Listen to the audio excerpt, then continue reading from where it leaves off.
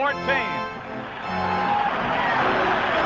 Here's the pitch by Downing. Swinging. There's a drive into left center field. That ball is going to be out of here. It's gone. It's 7:15. There's a new home run champion of all time. And it's Henry Aaron.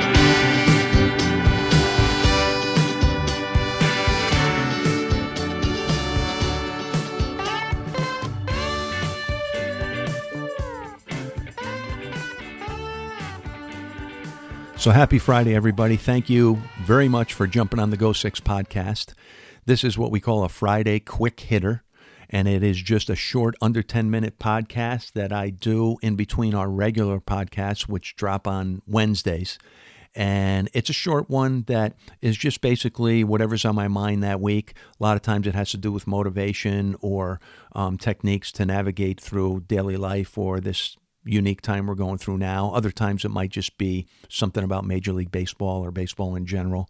And the idea is to get people to jump on the short, quick hitters to see if they like the Go Six podcast. And if they do, they can go back and browse the other podcasts, the longer ones or the shorter ones, and see if they like it and become one of our regular listeners. So that's the hope and that's the point of the Friday quick hitters. So today we're going to talk about things we can control versus things we can't control. And listen, this is the obvious philosophy of many, and I've heard it myself 100 times. Don't waste time on the things you can't control. Don't waste time on the things you can't control. Things you can't control are like the weather, an official's call in a sporting event, your boss's ways of doing things, your coach's decisions. This coronavirus, we don't have control over. We indirectly have an effect with the coronavirus as far as being able to do our part, social distance, stay home, etc. But directly, we don't know when we're going to return back to normal or semi-normal, and that's out of our control. So those are things that are out of our control. Things we can control are our effort every day, how we treat others, goals that we set for ourselves on a daily, weekly, long-term basis, how we eat, how we sleep. Those are things we have more control over. So the question then comes, and it has come from me many, many times, and on a daily basis I still am challenged by this, but very easy to say, right? Oh, don't focus on the things you can't control. But that's hard. The things you can't control cause worry. They cause stress. They cause anxiety. And they're weights. They're mental bricks that you need to unload. And the way you can unload them and the way you can be more positive in general is by thinking and being consumed by those things that you can control. So the things that you can control, effort, your diet, your exercise, things like that, if you're consumed by those things, if you're consumed by your daily goal, your weekly goal, your long-term dreams and goals, someone might have a long-term dream or goal of acquiring a particular job, owning a home if they don't own one, a dream car, whatever it might be, dream vacation. Whatever it might be, motivation for those things takes up your mental energy, takes up space in your brain. Be consumed by those things, and you'll worry less about the things you can't control. One way is to know what you're grateful for every day. John Gordon, great author and motivational speaker, talks about a gratitude walk that he does every day, and in that walk, he'll mention to himself 10 things that he's grateful for in his life.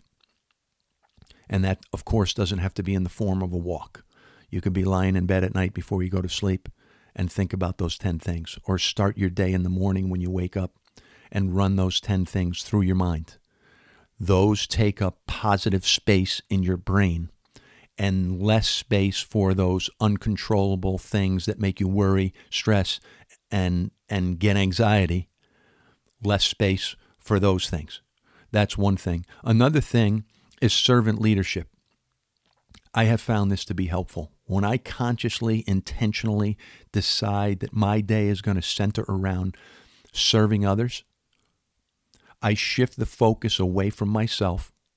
I shift the focus away from things that worry me, that create anxiety or stress, and the focus is shifted to helping others in any way, shape, or form I can. Servant leadership is what we talk about with our baseball team a lot, and I've talked about it before on this podcast. Servant leadership is something that will help in this situation. It will help take up positive energy and space in your brain, and it will leave very little space for the uncontrollable things that cause stress, anxiety, and worry. And the last one is a perspective, the way to look at things. I don't have to mow my lawn today. I get to mow my lawn because I own a home. I don't have to take my car to get serviced today. I get to do it because I own this car. I don't have to work out today. I get to do it. I get to do it because I'm healthy and I have energy. So have to versus get to is a big one. So when we talk about things in our control and things not in our control, the idea is to forget about the things you can't control.